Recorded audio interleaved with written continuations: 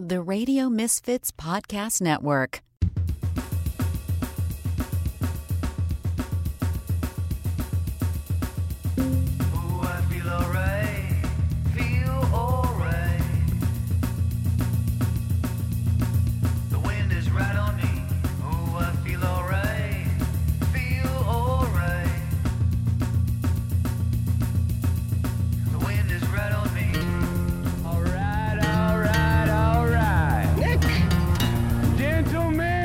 Your buddy, kind of guy you can drink a beer with. Start your engine!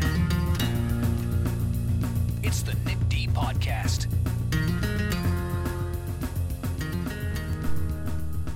All right. Yeah. Hey, it's the Nick D Podcast. As my friend Jason Skaggs just informed you. How are you? My name is Nick DiGilio. I am your host. Episode number 64. Of the Nick D Podcast. We are part of the Radio Misfits Podcast Network. Best podcast network in the world, radiomisfits.com. That's where we are, and we are available on every single platform where you can get your podcasts. So subscribe, download, listen, all that cool stuff. Rate and review us on every single platform. Please do. We want your feedback for the podcast. So please do that. Rate and review us on every platform. Take the time to do that, and please give us your feedback. With a voicemail at 773-417-6948 or an email, nickdpodcast@gmail.com. We read them all. We listen to them all. We read some of them on the podcast. We play back some of the voicemail on the podcast as well. And again, if you want to squeak in here, because on the next episode after this one, we will wrap up the whole crazy neighbor story. So if you have a crazy neighbor story, if you are a crazy neighbor, or if you had a neighbor in your building or in your neighborhood or living next door or living close to you who was insane, if you have some really outrageous, crazy, insane neighbor stories, get them in under the wire here, because we're going to talk about the rest of them. We're going to get them all in on the next episode. Not this one, obviously, but the next one. So get in there now. Any feedback, any questions, any comments, anything that you want to say or do on the voicemail 24/7, get in there now and be a part of the podcast. And if you've got crazy neighbor stories, share them now. Voicemail again right now, 773-417-6948. Open up 24/7. Leave your messages and your comments and your crazy neighbor stories. And send us an email anytime you want, nickdpodcast@gmail.com. All right. Also, be a sponsor. We would love to have you be a sponsor on this podcast. Tons of people listen to it. You'll reach a lot of people. So if you would like to advertise with us, contact us at sales@radiomisfits.com. Say, hey, I would like to be a sponsor. I would like to advertise on the Nick D Podcast. Here's how you do it. You send an email and say, reach out to sales@radiomisfits.com. All right, coming up on episode 64 of the podcast, our buddy Jim Ryan is going to join us. A terrific writer, a very cool guy. And a really in general, just a really knowledgeable, cool dude about music. He writes about music for Forbes, the Daily Herald, and Freelance and other places. You can check him out at radiojimryan.com. Used to do traffic for TV stations and for the Car Wash, the old stupid radio station that tries to continue to exist. The Car Wash. He used to do traffic for them. But he writes about music and does concert reviews, has some incredible interviews. So we're going to talk about what's been going on with Jim in the music world coming up. And then our old friend Esmeralda Leon joins me, as she does every single episode. It is Tuesday, so that means my dad is going to drop in and tell a joke. He's going to have to push her out of the way. Hi, I'm Carrie Russell, and I love Nick's show. I know you do, baby. I love Felicity, and I love you. But anyway, my dad's going to stop by and tell a joke. My dad will be 81 in about a week and a half, something like that. Telling jokes his whole life, so he's been telling them on my show back when I was on the radio and on my podcast since the very first episode every Tuesday.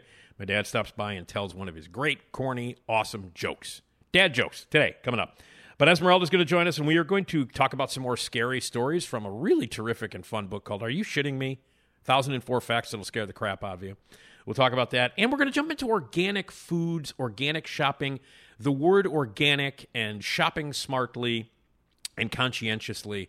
And Esmeralda is much better at doing that than I am. So we're going to talk about the world of shopping conscientiously and smartly, cooking well, and just what does it mean, organic? What does that word mean? Because there's a lot of weird sort of definitions that can be thrown at it. So we're going to clear a little bit of that stuff up. So that's all coming up on the podcast today. And again, if you want to join us via voicemail, 773-417-6948. Email nickdpodcast@gmail.com. And we'll start with Jim Ryan. Today is the day that we're recording is like the first day of school for Chicago public schools. And I find that weird because we're still like a week and a half away from almost 2 weeks away from Labor Day. And when I was a kid, we didn't go to school till after Labor Day. Labor Day weekend always marked the dreaded return to school. It was the final weekend. For me, when I was a kid, the Jerry Lewis Telethon always indicated to me that it was the end of summer and that after the Jerry Lewis Telethon, after I stayed up for 48 hours straight watching my hero Jerry Lewis do inappropriate and politically incorrect things on his telethon, that was the cue that we were going to go back to goddamn school, and we weren't happy about it. But now kids are going back to school at the beginning of August, the middle of August. Private schools start early. Public schools are now starting, almost 2 weeks before Labor Day. What the hell is going on? And then, my feed is loaded with smiling little kids standing in front of the door holding up a sign. And I guess that's fun. And, oh, look at that. Look at the future of the world. And, look at that kid. He was once a zygote. Now he's, 4 feet tall. Where does the time go?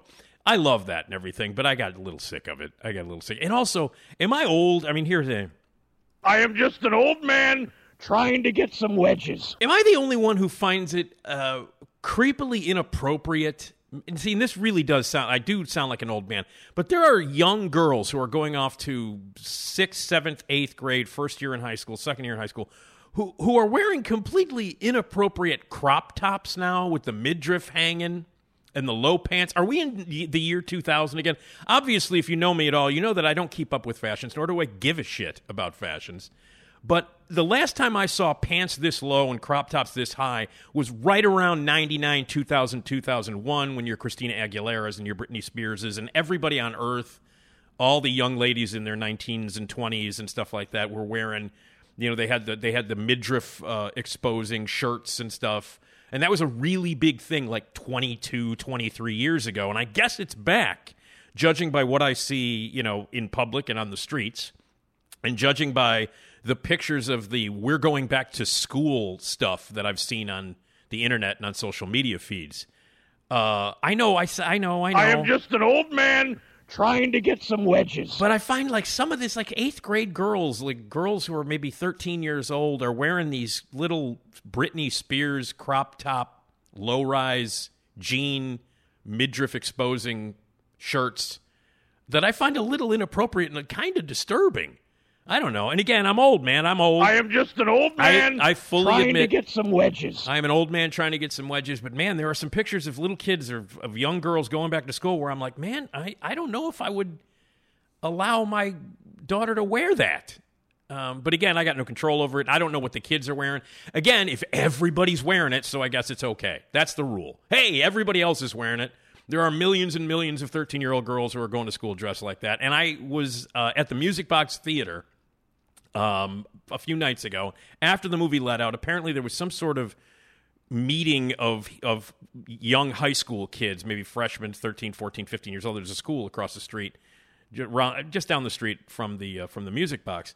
And there was a whole bunch of kids, and every girl had like the little crop top shirts on. Every one of them. So I guess it's back. I guess it's 1999, 2000. I guess Oops, I Did It Again is going to be number one on the charts again. And I guess it's okay for 12-year-old girls to walk around with their midriffs hanging out. I don't know. I find it weird. That's just me. But again, I'm old, man. I'm old. I was born a long time ago. I've seen all the fads, the fashions come and go. And I just, I really didn't know that was a thing again. I was like, wait a minute. Did the calendar go back? Are we worried about Y2K? What is happening with the clothing? So anyway, hey, welcome back to school, you little bastards. I hope you do well. I am tired of looking at you standing by the door holding a sign that says, first day of 8th grade. I don't care. Good for you. The future is happening. You're going back to school. Shit, I didn't go back to school till after Labor Day. You kids are going back early. So I feel bad for you. So I guess you should be allowed to wear whatever you want to wear if you got to go back to school 2 weeks before Labor Day. Seems unfair to me. All right, I've ranted and raved too much. I am just an old man trying to get some wedges. Hi, Well, I'm Carrie Russell, yeah. and I love Nick's show. She still loves me. You know why? Because she's in her late 40s. That's why she loves me. She's not wearing crop tops that Britney Spears wore 23 years ago. All right, anyway, it's a little weird to me. So, hey, I'm happy for your kids. Oh, they're going back to school, so let's take 800 pictures of them standing by the front door with a backpack. That's fun. All right, enough of my squawking. Jim Ryan is coming up after I tell you congratulations. Congratulations. You're about to listen to the Nick D podcast. It's by far the best decision you've made today. It makes the other podcasts seem like crap. Oh yeah, don't be a jagoff.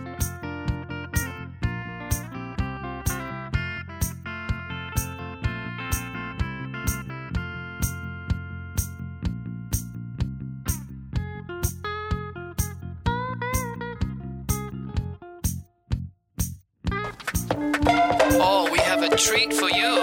Jim Ryan. Oh, he is on the lion. Jim Ryan.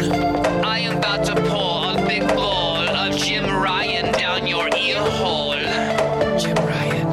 5, 4, 3, 2, 1, go. Have you ever met a man named Jim? Last name Ryan. Or last name Ryan. First name Jim. Well, this particular one, he writes concert reviews. Interviews musicians in gold fancy shoes. Now's the time we turn up the microphone louder so we can hear what Jim Ryan has to say.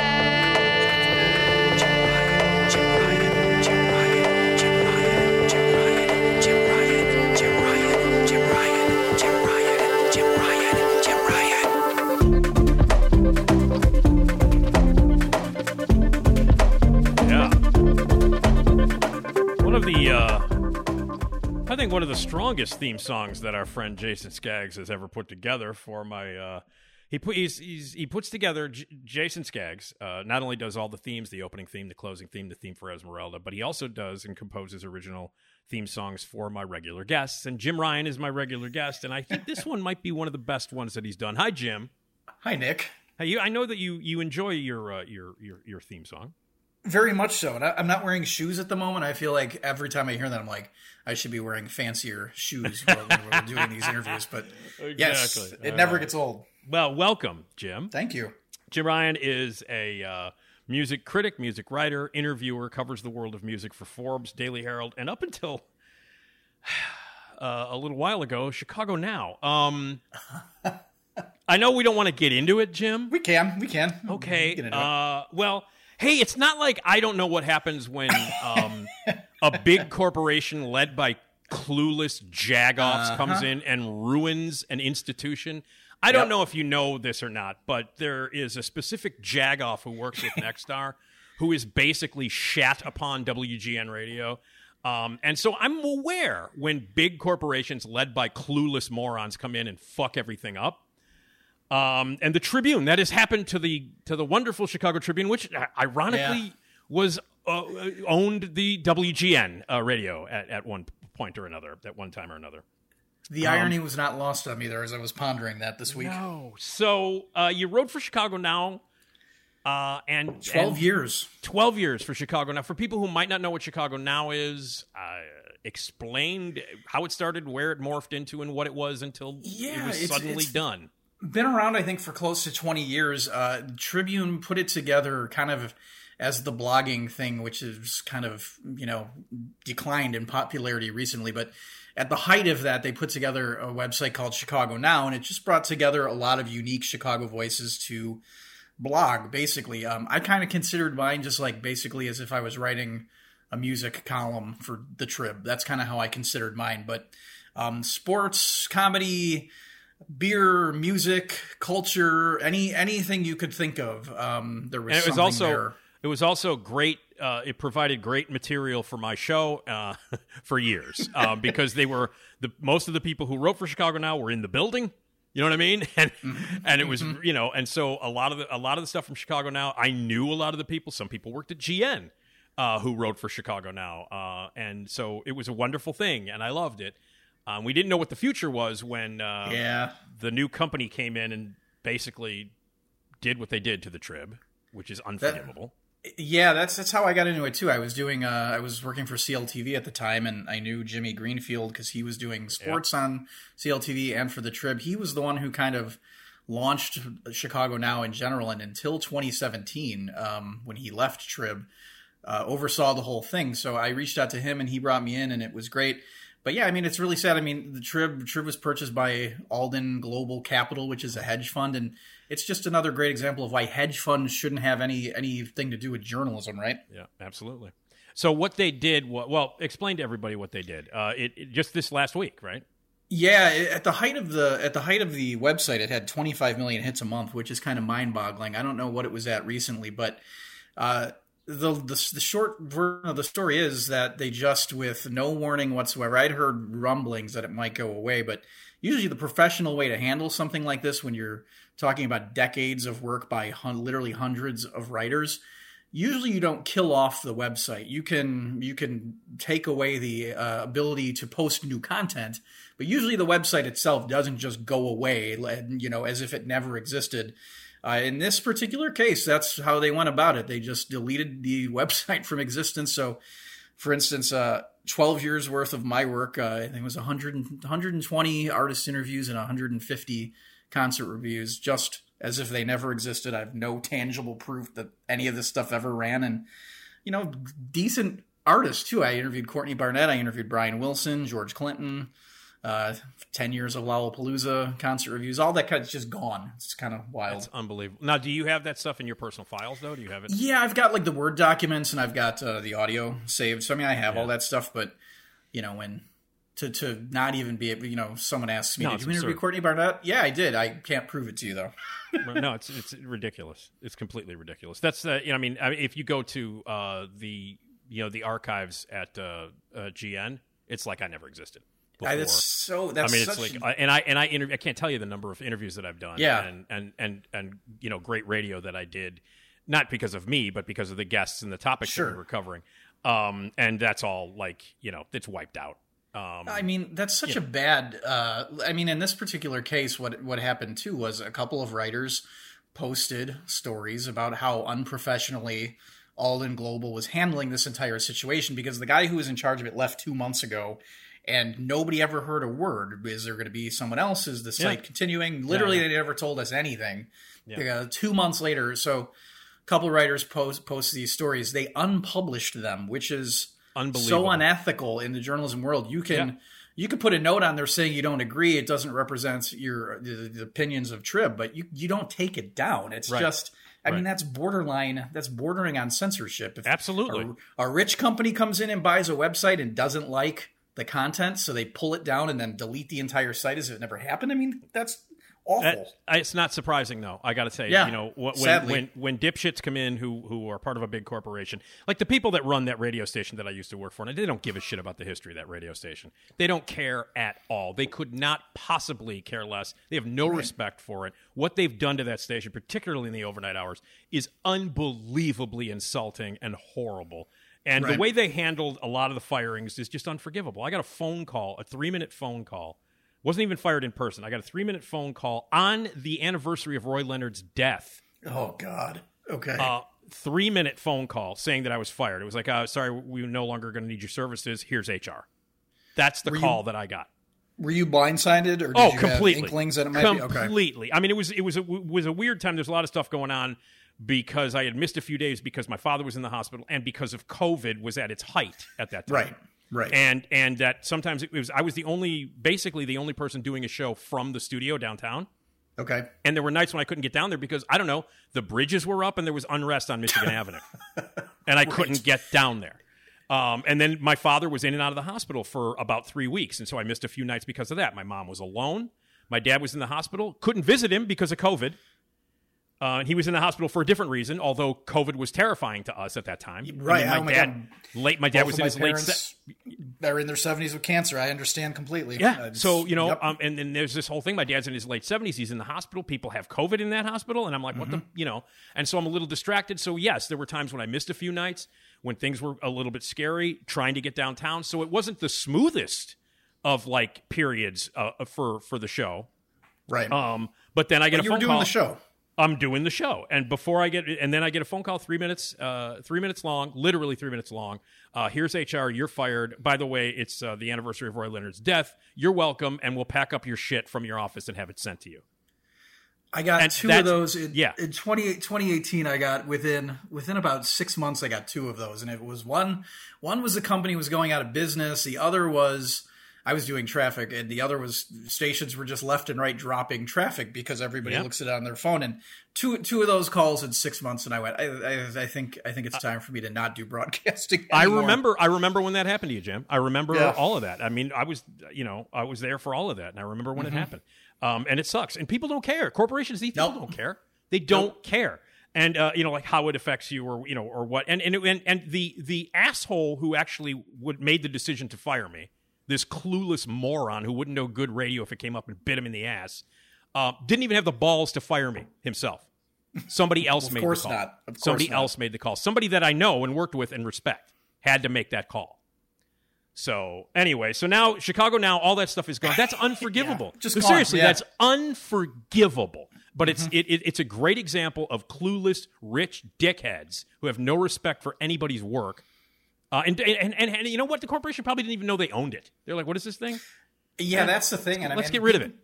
I mean, people were saying, people who would know were saying that there'd be interest in selling something like that, but because it's easier, they just get rid of it entirely. So it's just so ridiculous. Again, these hedge funds, it's ridiculous. They shouldn't have their hands in journalism or broadcasting. Well, I'm sorry that happened. I'm glad that you have at least the core material of that stuff and the recordings, and you have the articles in their in their regular form. I'm glad that you still have access to that.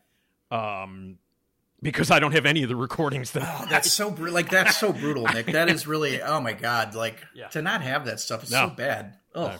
It's ridiculous. I'm sorry. That sucks. All right. Well, anyway, hey, this is a great way to start off the interview. Hi. Such a positive. Yes. Hi, everybody. Have a happy day. Hey. All right. Everybody is saying. God damn it, Nick. That's right. 82 and sunny. It's 12:42. That's. Hi, I'm Carrie Russell, and I love Nick's show. She was my only one that went to bat for me. Wow. All right. Let's talk about some stuff you've been writing for Forbes, Daily Herald, and RadioJimRyan.com. Links, all kinds of stuff. People can read all your stuff there. Let's talk about some of the stuff that you've been writing about. Okay, so Esmeralda and I had a lot of fun this past week mocking the Blues Brothers convention thing at the Joliet prison, which happened this past weekend. If you don't know this or not, Jim, Esmeralda is a native of J-Town.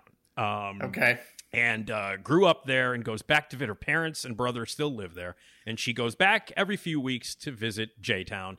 And we began making fun of this Blues Brothers convention because I'm not a big fan of the Blues Brothers. And Dan Aykroyd now, to me, is just a jagoff who shills vodka. And will keep the Blues Brothers alive as long as possible, even though John died 40 fucking years ago. But he just is determined to keep this pathetic thing going. And so they had this Blues Brothers convention, which I perceived to be like a wildly ridiculous joke. And Esmeralda and I spent a good portion of an episode ago just making fun of it, making fun of him and making fun of Jim Belushi, but not some of the great musicians that would have been there. But the whole concept of a Blues Brothers convention, the whole concept of Blues Brothers still being around, Jim Belushi and Dan Aykroyd jumping around on stage seems wildly ridiculous and awful to me. So we mocked it. Now you went to the goddamn thing, and you had some personal interaction. Unfortunately, I did. Yeah. Yes, with Dan and with Jim. I can confirm your Dan suspicions. Yeah, you used the accurate descriptor. Yeah, I'm not surprised. But before we get to, and you don't have to tell the whole story since we talked about it off the air, about what a jagoff Dan Aykroyd is, like a massive asshole, which I'm not surprised. But the event itself, like the event itself, please describe it. Tell me about the music, and then we'll get into the personal interaction that you had with the quote unquote Blues Brothers. But tell me about the event.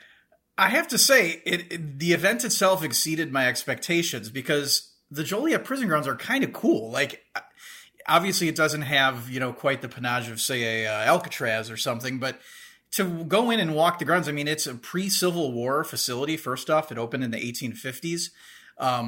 It's pretty fascinating to see, actually. So that element of it was cool. And then the music programming they had throughout the day, they had Toronzo Cannon, a local blues artist, perform. They had Curtis Salgado perform. Aykroyd told the story on stage that Cab Calloway's character, Curtis, was named after Curtis Salgado. So there was cool stuff like that. So, I mean, in that element, it was a street fest kind of set within the old prison grounds. You had live performance, you had food trucks, you had all those components. So that element, I have to say, was pretty cool. They want to make this kind of a tourist attraction. So obviously the Blues Brothers are the strongest tie there. You don't want to necessarily lead with the fact that Gacy was also an inmate there. No. Stick with the Blues Brothers. Joliet better. Jake was there, and he had one soiled prophylactic. Yes, right. Yeah, yes, he did. Yeah. But so the event itself, I got to say, was pretty cool.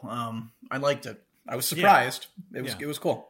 Okay, well that's cool, and but then you were able to like get an interview. You were supposed to have an interview with just Dan or Dan and Jim. It was just Dan. We didn't know if we were going to get Jim or not. Separate. There was a lot of cooks in the kitchen here. The venue had publicity people working. Dan had a publicist and handlers and stuff on site. Plus, Crystal Head, his vodka company, had publicists. Jim had his own team of people. And then the event had one person who was kind of running everything at site. So that could be difficult to navigate sometimes. It's a pain in the ass, Jim. Let me just say this: setting up what people think are just simple interviews is never simple. You know what I mean? Like I've had in the years that I've done radio, and in almost the year that I've been doing this, and I've had celebrities on this podcast. Dealing with this person, this is a manager, this is a manager, this is an agent. They're two different people. This is the person who is, sponsoring the event, and you got to go through that person, who goes through that person, who goes through that person, right. And sometimes it gets so like much of a pain in the ass that at one point, this, to get rid of all of the let's talk to this person and go through that person and this email and that call and this text and blah blah blah. I happen to have gotten to know PJ Souls from Halloween and Rock and Roll High School and Stripes. I've gotten to know her over the years. She's been on my show. She was on my show several times, and I met her, probably about like 19 years ago, and we've kept in touch. So we just kind of cut out the middleman. There was all this stuff like, okay, we got to talk to this manager, we got to talk to this thing and this thing. So I texted PJ Souls, and I'm like, hey, you want to do my podcast? She's like, yeah. And I said, okay, how is Tuesday at noon? She's like, that's perfect. Boom, done. Meanwhile, it's so nice. It's so nice when you can do that. Meanwhile, there's like 800 other people sending this and sending that to me and blah, blah, blah. And I'm like, look, I talked to PJ. It's set. You don't, I know her. So it's set. And don't you wish everything could be like that? But it can't. Yes, I do.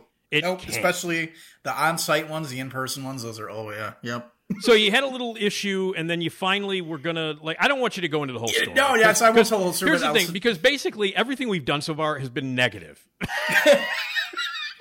Oh, my God. It's been you talking about this horrible shit that they did ChicagoNow, me bitching about the way I got fired by unprofessional jagoffs, and now we're going to talk about how much of an asshole Dan Aykroyd is. So let's not...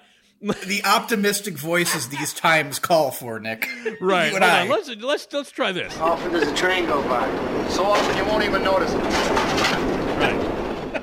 All right. Exactly. So we'll get to that later. Why don't we talk about something pleasant? We were both at a very cool thing last week at the Music Box Theater.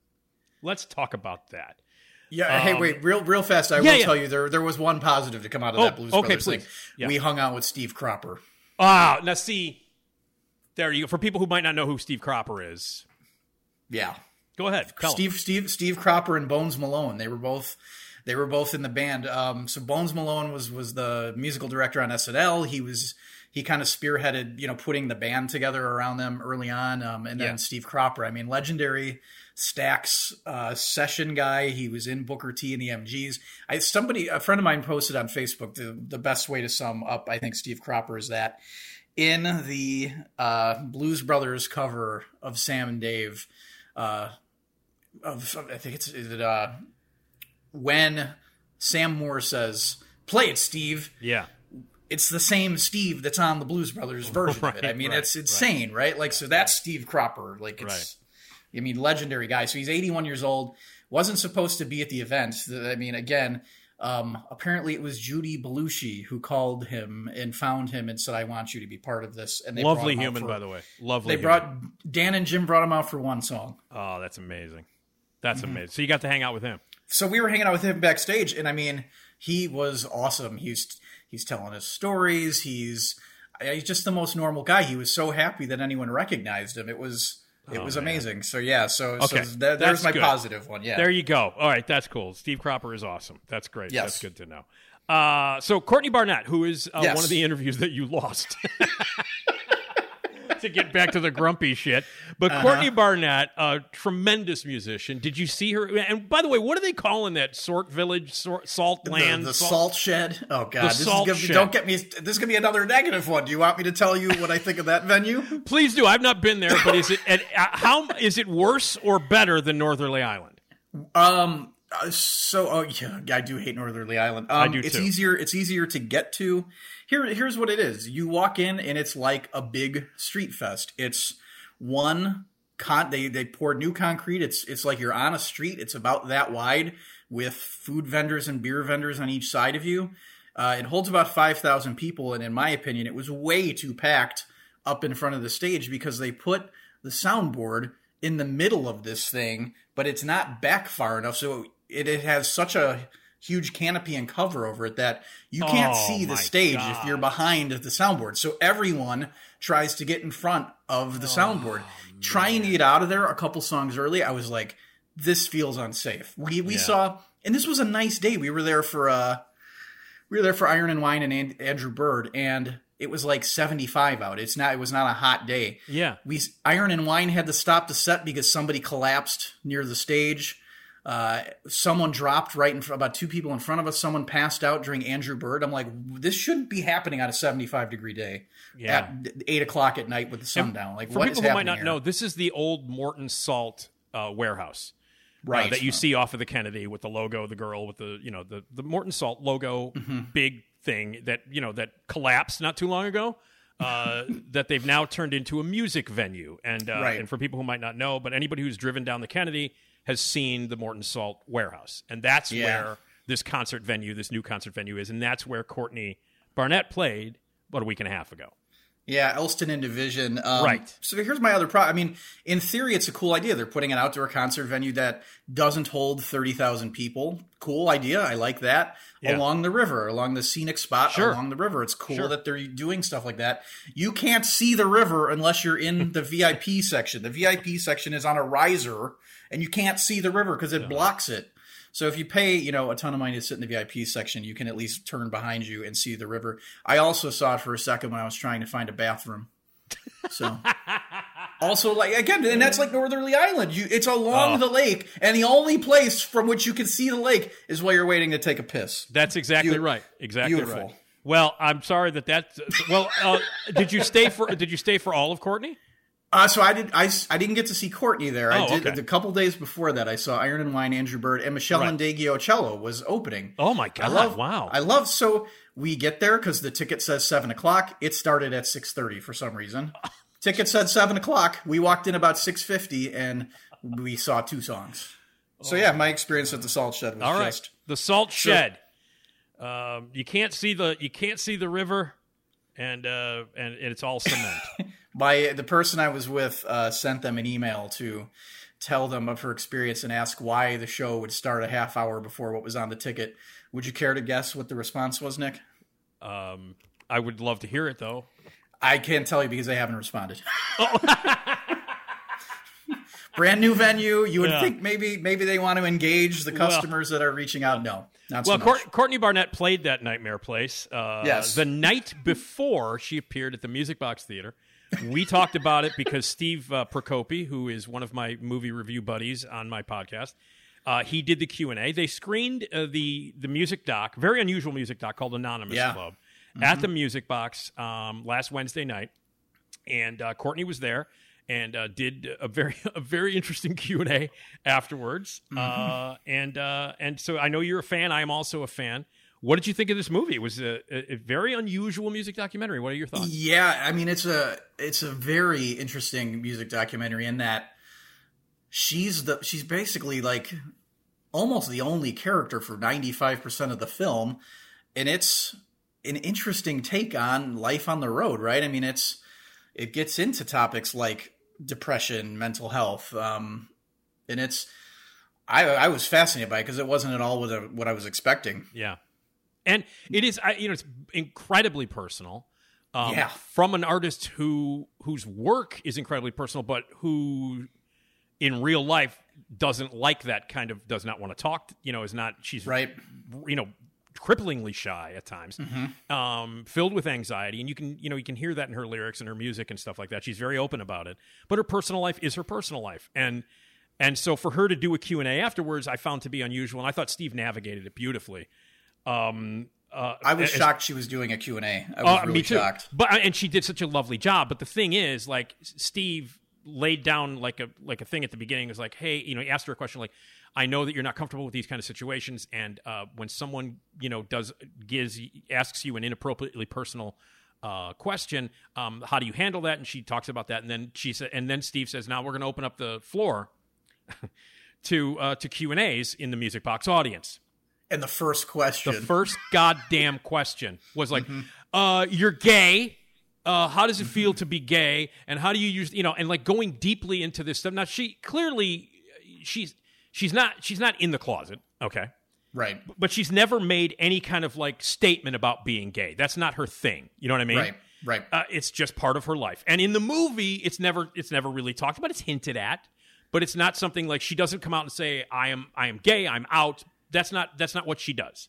Right. So for someone to stand up and obviously a very proud lesbian, God bless her, okay, stands up and says this, and I was watching the reaction, and you could see her legs folded up.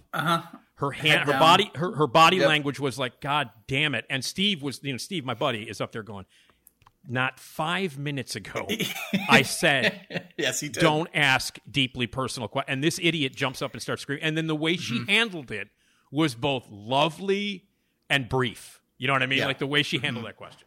So what did you think about the whole Q&A in general, though? I mean, I was really curious to see how it was going to go because I spoke with her in 2014. So this was when she's just getting started. So if she's gotten a little more used to that process, I wasn't seeing that necessarily at the Music Box. So I knew from go. Yeah, I didn't know that going into my interview. I knew it coming into the Music Box. And I was just kind of like, it's going to take a unique person to navigate this Q&A. Because again, not a complaint. Like if not everyone has to be in love with the interview process, right? Like it is what it is. And you get asked a lot of stupid questions, and I'm sure it's grating. So it's kind of one of the things I love about her. Like, it's okay that you're not. Yeah, you don't have to like embrace that part of it. That's what I always say. Like when I get people who I'm told a little bit maybe ahead of time, given the tip that they don't like doing this stuff. Yeah. I'll kind of acknowledge it right from the get go, like before we even start recording. Like, sure, if we're getting into something you don't want to, tell me. It's okay. Yeah. Well, so, it's interesting because like not only did Steve say that, like, deeply inappropriate questions, blah, blah, blah. Did he lay that out there?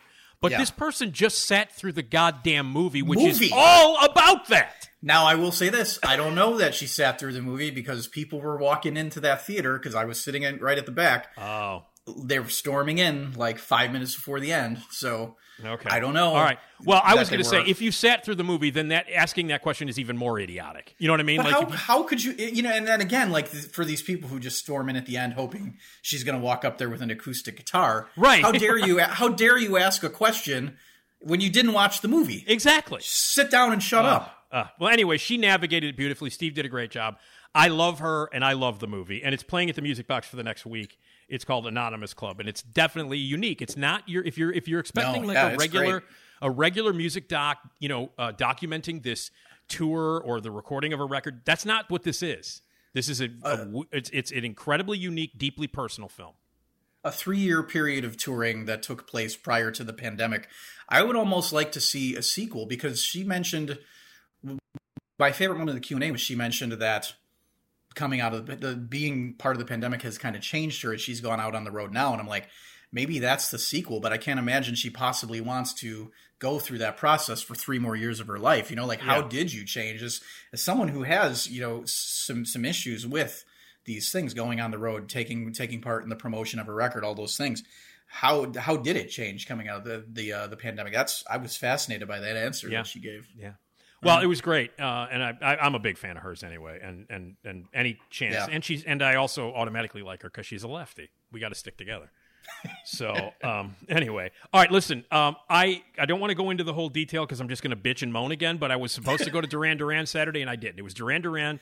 And the opening act was Chic with Nile Rodgers. I don't even want to. God damn it, I'm mad. So how awesome was it? It was Duran at the United Center, Nile Rodgers and Chic opening. That to me sounds like an absolute dream. First, for starters, I'd never seen either one of them. I've wanted to see Duran for a long time. But as good as Duran was, man, Nile Rodgers and Chic were awesome. Yeah. Like, he went into this whole suite of songs he's written for other artists. Now, I know he's a Rock and Roll Hall of Famer. I know he's written for Diana Ross. I knew he wrote Get Lucky for Daft Punk. I didn't know he wrote all these Bowie hits. He went up. He played Modern Love. He played Last Dance or Let's Dance. Let's Dance. Yeah, with a 9-piece band. They just killed this stuff. It was so good. Man, that's so cool. And you'd never seen Duran, huh? No, I somehow after all these years, I was going to go a couple years ago at Ravinia. I couldn't make it, and so I was so excited to do it. I've seen him a bunch of times. I saw him, man. Loudest concert I've ever gone to is Duran. It was, I got to say, it was loud. My photographer brought his 7-year-old daughter, and he was in the photo pit up front, and he texted me, and this was before Chic went on. There was a DJ set, and he said to me, he texted me, he goes, "Is it loud?" And I said, "It's really loud." Yeah. When I saw them, the first time I saw them was on the Seven and the Ragged Tiger tour. Okay, so we're talking I was listening to that yesterday. It's a great album. At January of '85. Okay, so right at the height of their first, when they blew up all over MTV, all over everywhere. It was at the Rosemont Horizon, as it was called then, and it was packed. And it was the loudest concert I've ever gone to because it was nonstop screaming from the girls. They would not stop screaming. This is 1985. So they were like the Fab Five at that point. Remember, they were, you don't know. Oh, yeah. You were like a child at that point. But I remember the hysteria around them, for sure. And so they had to crank up the music, and it was literally, and I've seen Slayer. I've seen, Metallica. I've seen Motorhead. I've seen Black Dinosaur Sabbath. Jr. Dinosaur Jr. several times. And still, the loudest show I've ever seen in my life was Duran 1985 at the Rosemont Horizon. And it was fantastic. It was great, and at that time it was like 80s, and the whole time period was different. But then I saw them as they've gotten older, and the best show I've ever seen them do was for the Wedding album in '93, the comeback album with I love that. Ordinary World and Come Undone and all that stuff. But I've seen him after that. But I was supposed to go Saturday. But what was their set list like? What was Duran set? Was it all hit after hit after hit after tasty? Yeah. You just forget how many hits they have, right? And I mean, they did Come Undone, and they dedicated it to Ukraine.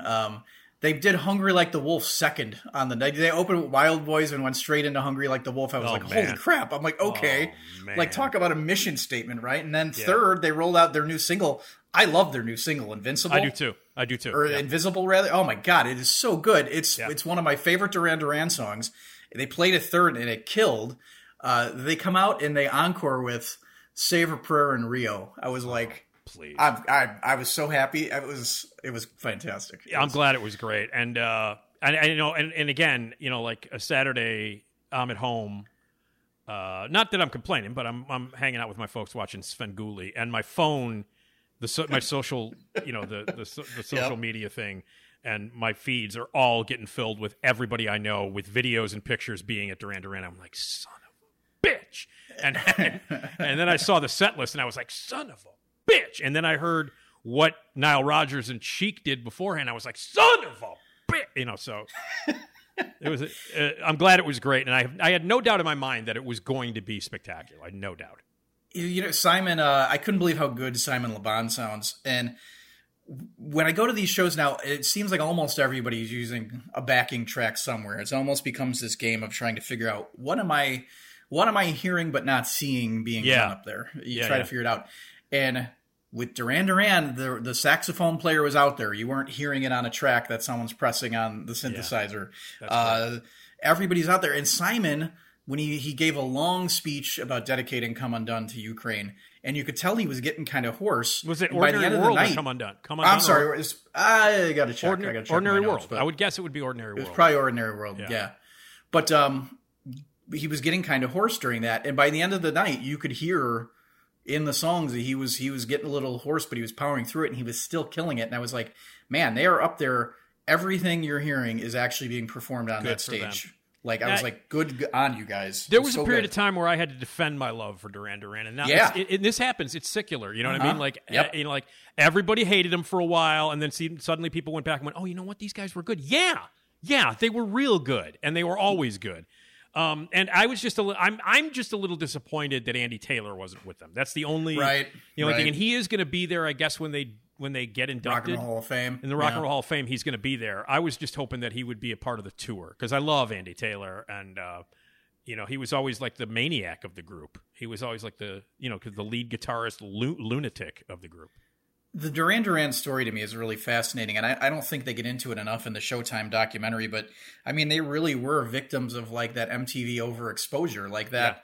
Yeah. They did have that period in the 90s where until the Wedding album, they were, and even maybe a little bit after that, they were kind of uncool to a certain segment of the population, right? Absolutely. And it's because of you couldn't avoid them. Like I said, my photographer's 7-year-old was there, and her two favorite artists are Olivia Rodrigo and Duran Duran. She started crying during the Reflex. Okay, so she knows this stuff. But she goes to me. She goes, "What was it like, in the 80s?" And I said, they were like the Beatles of the 80s, because she knows John Lennon, so she knows this stuff. I said, they were like the Beatles of the 80s. And she goes, really? And I said, yeah. And then then you get the overexposure. Yeah, it's such a fascinating story. And even the stuff, the offshoots. I love Power Station. I saw them on tour. Unfortunately, it was after Palmer left, and it was Michael DeBars was on stage with him. Oh wow, okay. It wasn't Robert Palmer. It was Michael DeBars. And he, by the way, the sweatiest lead singer I've ever seen besides Scott Stapp of Creed. No one has sweat more. If you want to see the two sweatiest lead singers in the history of music, Michael DeBars and oh, wait a minute. Hold on a second. How often does a train go by? So often you won't even notice it. Right. I was waiting for that. Anyway, but yeah, and Scott Stapp from Creed. God. I was watching a live Creed concert, which of course I know the first question is, why the fuck were you watching a live Creed concert? I know I happen to be a fan of Creed, but anyway, and I was watching it and I'm like, is he okay? I've never seen anyone sweat so much, to the point where like the people in the front row were probably soaked with Scott Stapp's sweat. Sir, do you need a Pedialyte? No. So anyway, but I saw Power Station. I remember really loving Arcadia. Andy Taylor had a solo record called Thunder, which kicked ass. And so I was like on board for all of that stuff. And when they came back in whatever form they were, like Roger Taylor left for a while, and then he came back, and Andy Taylor was gone, and then there was only 3 of them for a little while. Like when the Wedding album came out, there was only 3 of them in the band at that point. Right. And then they changed, and then they did that weird album with all the covers on it. Thank You, which had all the weird covers on it, which I still love. They did White Lines toward the end. Fantastic. Yeah, they did their cover of that. Yeah, that's fantastic. Yep. So I'm a fan, man. I'm a fan, and I'm glad to see that there is this resurgence in popularity, and respect is the main thing. Filling arenas again, man. If going from Ravinia to arenas, that's amazing. Good for them, man. Good for them. I'm glad it was cool. Speaking of arenas, Soldier Field, Elton John. How many times have you seen Elton John? And how long is this farewell tour going to go? I thought it wasn't the farewell tour like 10 years ago, wasn't that? Yeah, somewhere. Gene Simmons is nodding in approval. Yes. Well, tell me about the latest, Elton John. The last time he was here at Soldier Field. This tour started in 2018. Jesus Christ. The set list, none of it has changed since 2018. I'm not exaggerating. Literally nothing has changed. Yeah. But I gotta say, so I saw him 3 times on this tour. I saw him in 2018 at United Center. I saw him in February at United Center. And then this show. It was almost better in the bigger outdoor stadium, because those songs, it really promotes how those songs are like sing-alongs, right? Yeah. And it was almost even more powerful on some of these tracks in the bigger, I never say that, but in the bigger stadium with more people, it was pretty cool. It was, I gotta say, I was not bored in any way despite having seen the exact same show 3 times. The thing about Elton John is the guy has so many classic songs. It's unbelievable. Yep. I mean, it really is. And there was a period of time when I was a kid where Elton John was my favorite. And I still now I haven't liked any new stuff that the guy's done since like 1982. Like everything. But there's been like the Leon Russell album. Have you ever listened to the album that Leon Russell did in like the early 2000s? It's awesome. Yes, it's yes, so I have. good. It is good. I mean, but like the stuff that like the popular stuff and the right. Well, the Dua Lipa stuff. Nothing compares to like Elton John from like 70 to like 78. I mean, that shit that he did between 70 and 70. The stuff that's covered in the movie Rocket Man, like it covers that part of his career from the beginning. That's the stuff he's playing too, yeah. Yeah, and like it's unbelievable. Him and Taupin, come on, man. Yeah. So yeah, and I'm glad, I'm glad he's out there. And so how long is this tour going to go on? Another till 2029? What's going on? The American leg wraps up in LA at Dodger Stadium. I think in a couple months, and then there are dates scheduled into the summer of 2023 in Europe. Amazing. So it is a lengthy farewell tour, to put it mildly. But he's got a new single coming out with Britney Spears too. It's crazy. He just doesn't stop. The guy, he doesn't stop. No. But there was that period of time where there was no one better, man. Like seriously, I mean, I can't. You put on Madman Across the Water now, and it's that shit is amazing. It's amazing. You want to hear some crazy? What I added in my article some of the crazy chart stuff that he's accomplished. Yeah. He had that song at the beginning of this year with Dua Lipa, "Cold Heart," which kind of calls back to his song "Sacrifice." But it went to number 1 in the UK and the US. In the UK, it made him the first solo artist there to have a number 1 single in 6 straight decades. Jesus. In the US, it gave him his 58th top 40 track, which places him second behind only Elvis. Wow. And for an incredible 30 straight years between 1970 and 1999, he charted a top 40 in America. From 70 to 99. That's amazing. That's insane. Man. That's amazing. Yeah. That's that. You can't argue that. Although I don't think he's been relevant since 1982, but still. There is that. But still, I mean, there are those groups that used to be great but aren't anymore, and then there's a subsection of that, and that's groups and artists that have been bad for longer than they were good. Right. And Elton John falls into that category, but when he was good, there was no one better. And ironically enough, Billy Joel, in my opinion, falls into that category. Sure. And Aerosmith falls into that category because Aerosmith to me haven't been relevant since the 80s, since the beginning of the 80s. Because I'm not a Pump guy. I'm not a fan of Permanent Vacation. Or what were some of the other ones? The Pump and the other. Oh yeah, the Pump, Permanent Vacation, and there was 9 Lives. Yeah, none of that shit. That's a bunch of crap. Like post Night in the Ruts, I don't care. So you know what's fascinating though on Elton John, and Queen kind of falls into this category too. Like for Elton John, there is now a generation of kids who know Elton John because of the movie and because he did a song with Dua Lipa and he's doing a song with Britney Spears. Right. That's kind of crazy to me. Like Queen has it too a couple times with Bohemian Rhapsody, with Wayne's World. Right. It's nuts. I would love to see the generation that only knows Queen from Flash Gordon. That would be very happy. I would be. But no, yeah, I mean Elton John, Lion King. People, kids are like, oh, right, Lion sure. King guy. Yeah, God, I didn't even think of Lion King. Yeah, absolutely. I mean, Jesus Christ. So, well, anyway, Elton John, Soldier Field, playing the hits, and there are plenty of them, and I'm sure it was amazing. Hey, besides like music stuff, you get to talk to some other really cool people and interview some actors and actresses and stuff like that, behind the scenes things. I got to meet and do the Q&A for Malcolm McDowall some years ago at the Flashback Horror Convention, and he was amazing and told amazing stories. And he was very patient with my obsession with the movie Time After Time. Okay. Because I love that movie, and I was crushed just a few weeks ago when David Warner died, who played Jack the Ripper in that movie.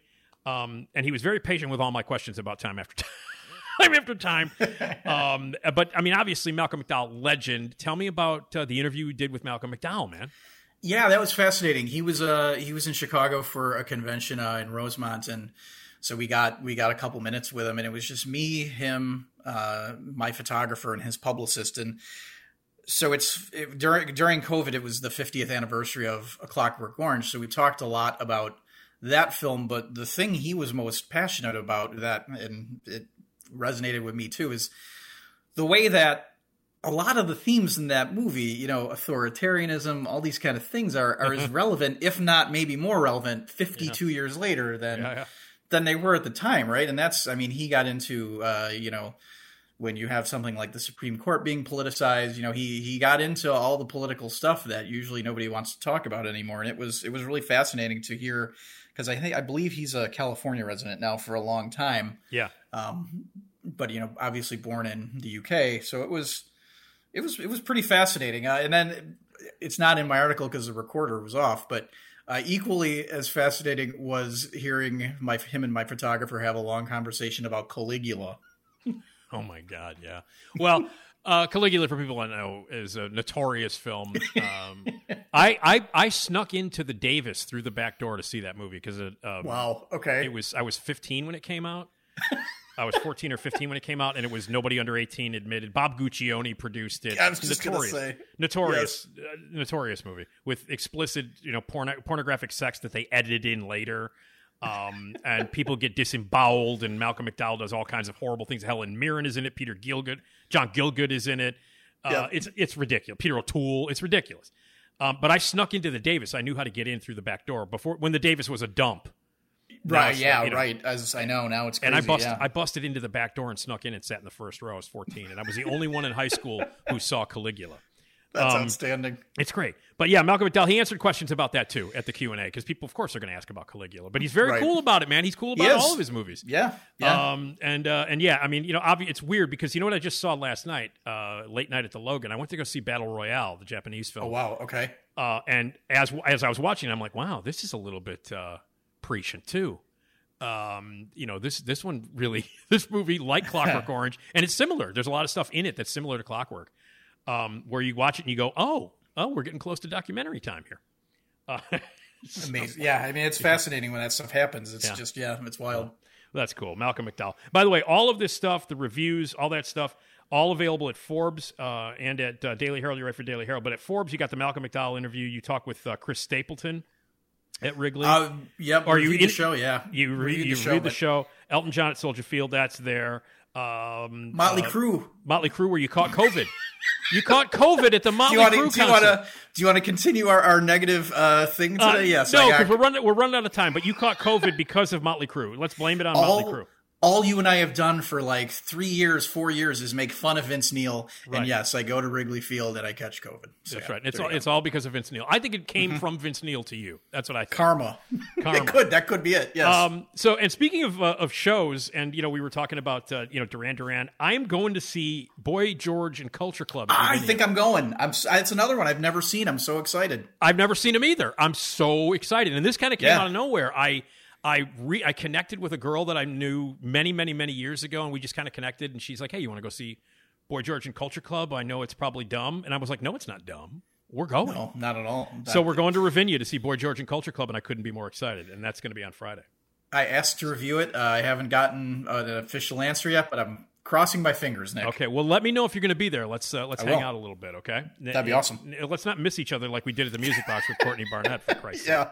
All right. Well, listen, thanks so much Thank you for everything. And again, Daily Herald, Forbes, RadioJimRyan.com is where you can get connected to all that stuff. And the reviews and the interviews are all there. And we'll talk to you. We'll talk to you soon. And the next time we talk, let's both talk about how great Boy George was. I hope we can. That'd be awesome. Okay. All right, cool. Thank you, Jim. Thanks, Nick. All right, there you go. Jim Ryan. Always a blast to talk to him. Again, Forbes.com. DailyHerald.com, and connected to all of those reviews and interviews and concerts and stuff, RadioJimRyan.com. And he'll join us again probably in a month or so to talk about the latest in music, concerts, and interviews. Great guy. All right, we go from one great guy to a great woman, the one and only Esmeralda Leon. Esmeralda, yeah. Esmeralda Leon, yeah.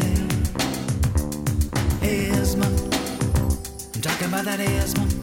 Esmeralda Leon, yeah.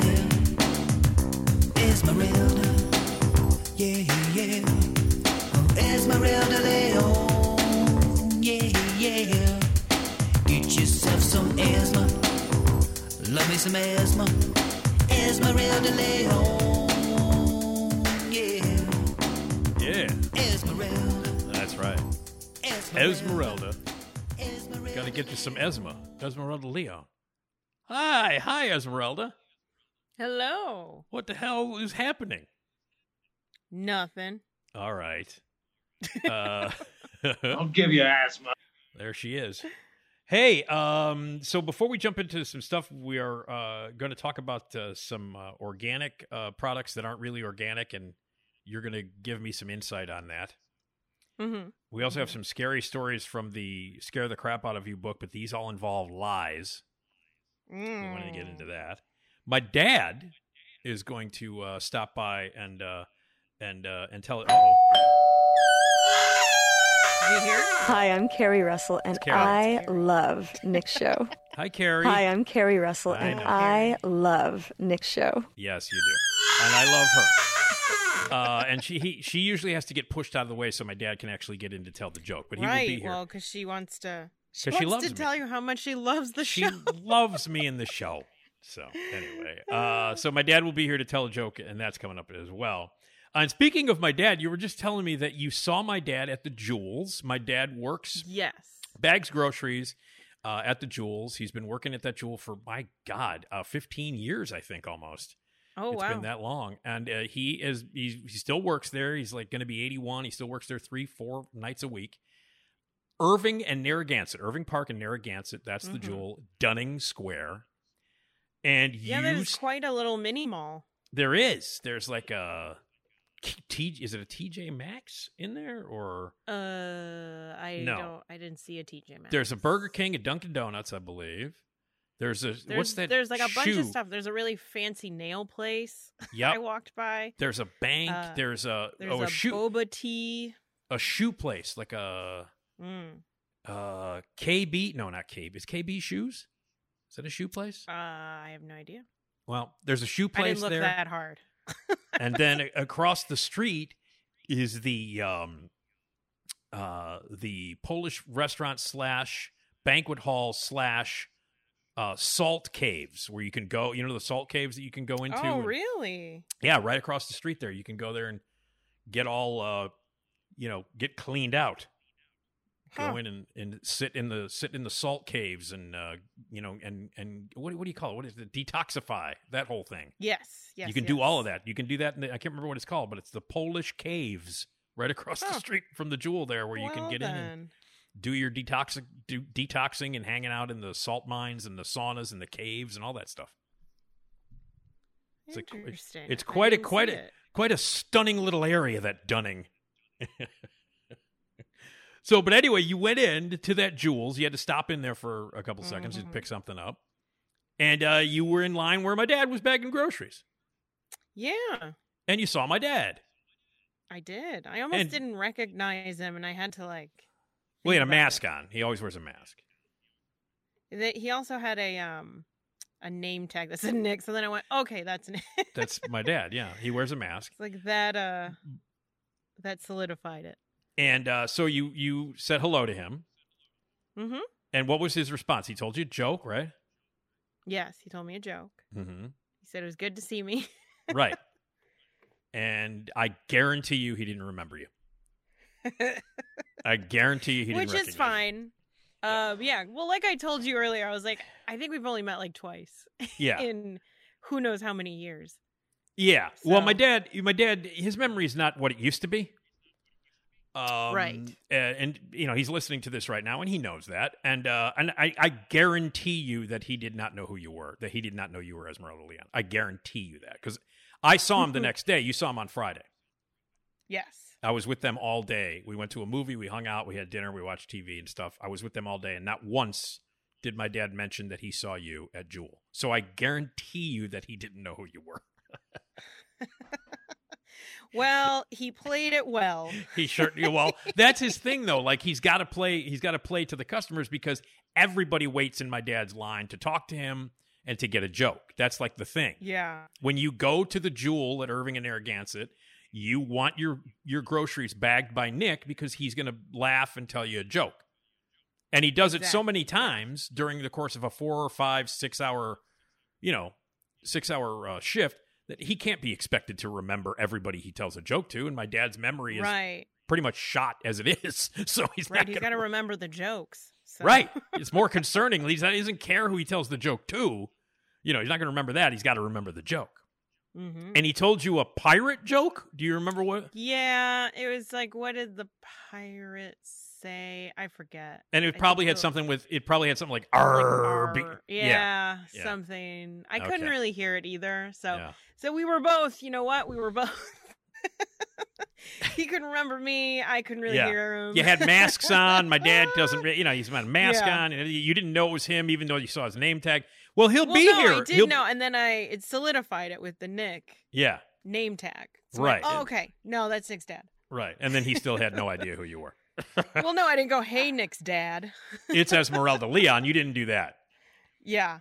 The next time. Oh, my gosh. Next time. I thought it was you. I thought it was Nick's dad. I'm like, oh, look, you're here. It's Nick's dad. Yeah. And then he had no idea who you were. So, I guarantee you. So what you need to do the next time is say, hey, it's me, Esmeralda. Esmeralda from the Nick D podcast. Yeah, maybe you might have to even go that far. You might have to give him your last name. You might have to give him your social security number just in order for him to jar something loose. You know what I mean? Right. What's really funny is, like, I'll mention something. I'll hang out with my parents and I'll hang out with my dad and I'll say something to him. And then 10 minutes later, and, God bless him, he's 80, okay? Mm-hmm. So I'll say something to him, and then literally 10 minutes later, he'll ask a question. I'll go, I just told you that 10 minutes ago, And so he'll be like, oh, okay, all right. And then like another 15 minutes will go by and I'll remind him. I have to remind him again what I said 15 minutes earlier and then 10 minutes earlier. So the fourth or fifth time I say it, I have to remind him again. Except I could just go to him at one point. I can go, exactly what aisle and what shelf is borax at the Jewel? And he'll tell me. Well, that's aisle 13, 2 feet down from the floor. There's a special unit next to it. And there's also an aisle stack of borax there right now. So he knows that. See, because one, there's only so much space up there. Right. So this is that's what I think, because I can't remember a lot of things. No, I don't. No. It's not enough. There's not enough space up there for everything. So I just find it prioritize. I just find it amusing that, like, when he's at home, he can't remember anything. But, like, saran wrap? Well, that's aisle 11, third shelf down from the Fink. He knows all that shit. But, like, like something I'd say 5 minutes earlier, he won't remember. But, oh, yeah, I think we're completely out of Hungry Man dinners. I just looked, and I remember those being out at the Jewel. Okay. All right. Well, all right. There you go. Anyway, what was that? I mean, he did, he did do what he normally does. He greets people with a smile, makes everybody laugh and happy. But I guarantee you he didn't remember you. He didn't know who you were. So... Okay. So the next time, really, you got to go so far as to say, hi, Nick, it's Esmeralda Leon. Go that far. Okay? Got it. Because otherwise he's not going to have any idea who you are. So there you go. God bless him. It's the best. So, but I always find it amusing. It's like, yeah, okay, Dad. You can tell me. You can tell me where the Roach motels are at the Jewel, but you don't know where the pepper shaker is in the apartment. You know what I mean? Anyway, all right. Well, there you go. You want to visit my dad? He'll tell you a joke, and it'll be fun. And he's the best, and he's there all the time. All right. Hey, do you enjoy liars? No. Sometimes. If it's Jim Carrey in that movie where he can't control his mouth, that's funny. Liar. Yeah. Although he's not a liar because he can't lie. He has to tell the truth the whole time. Yeah. Right. That's a funny-ass movie, by the way. That is a funny movie. That was in that stretch in the mid-'90s when he did like 6-7 movies in a row that made billions of dollars, and he was funny in all of them. Remember that? What were the other ones? Ace Ventura, the 2 Ace Ventura movies, Dumb and Dumber. Okay. The Mask. Like the Mask. Liar is... like more separate of that, but I guess not. It was during that string, man. It was during that string, like where everything he touched was gold. I mean, like once Ace Ventura kicked off, and then he followed that with The Mask, and then Dumb and Dumber, and then all of those movies, and all the way Liar, all of that stuff. And Liar was great because the weekend that Liar opened, the Friday that Liar opened, was the weekend of the Academy Awards that year, and he was a presenter.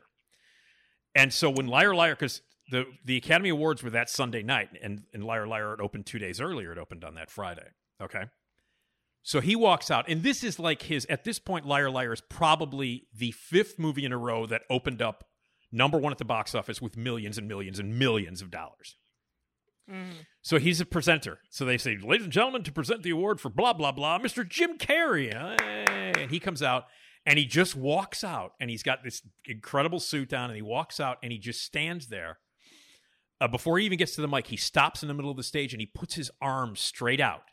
You know, like, I am God. You know what I mean? Like, he puts his arms straight out, and he just stands there with his arms out, big grin on his face. The place is going nuts, blah, blah, blah. He walks up slowly to the microphone, stands there with his arms out, just soaking in the applause, slowly puts the arms down. He goes, so, how was your weekend? And it was... it was the weekend that Liar Liar like broke boxes. So, how was your weekend at the Academy Awards?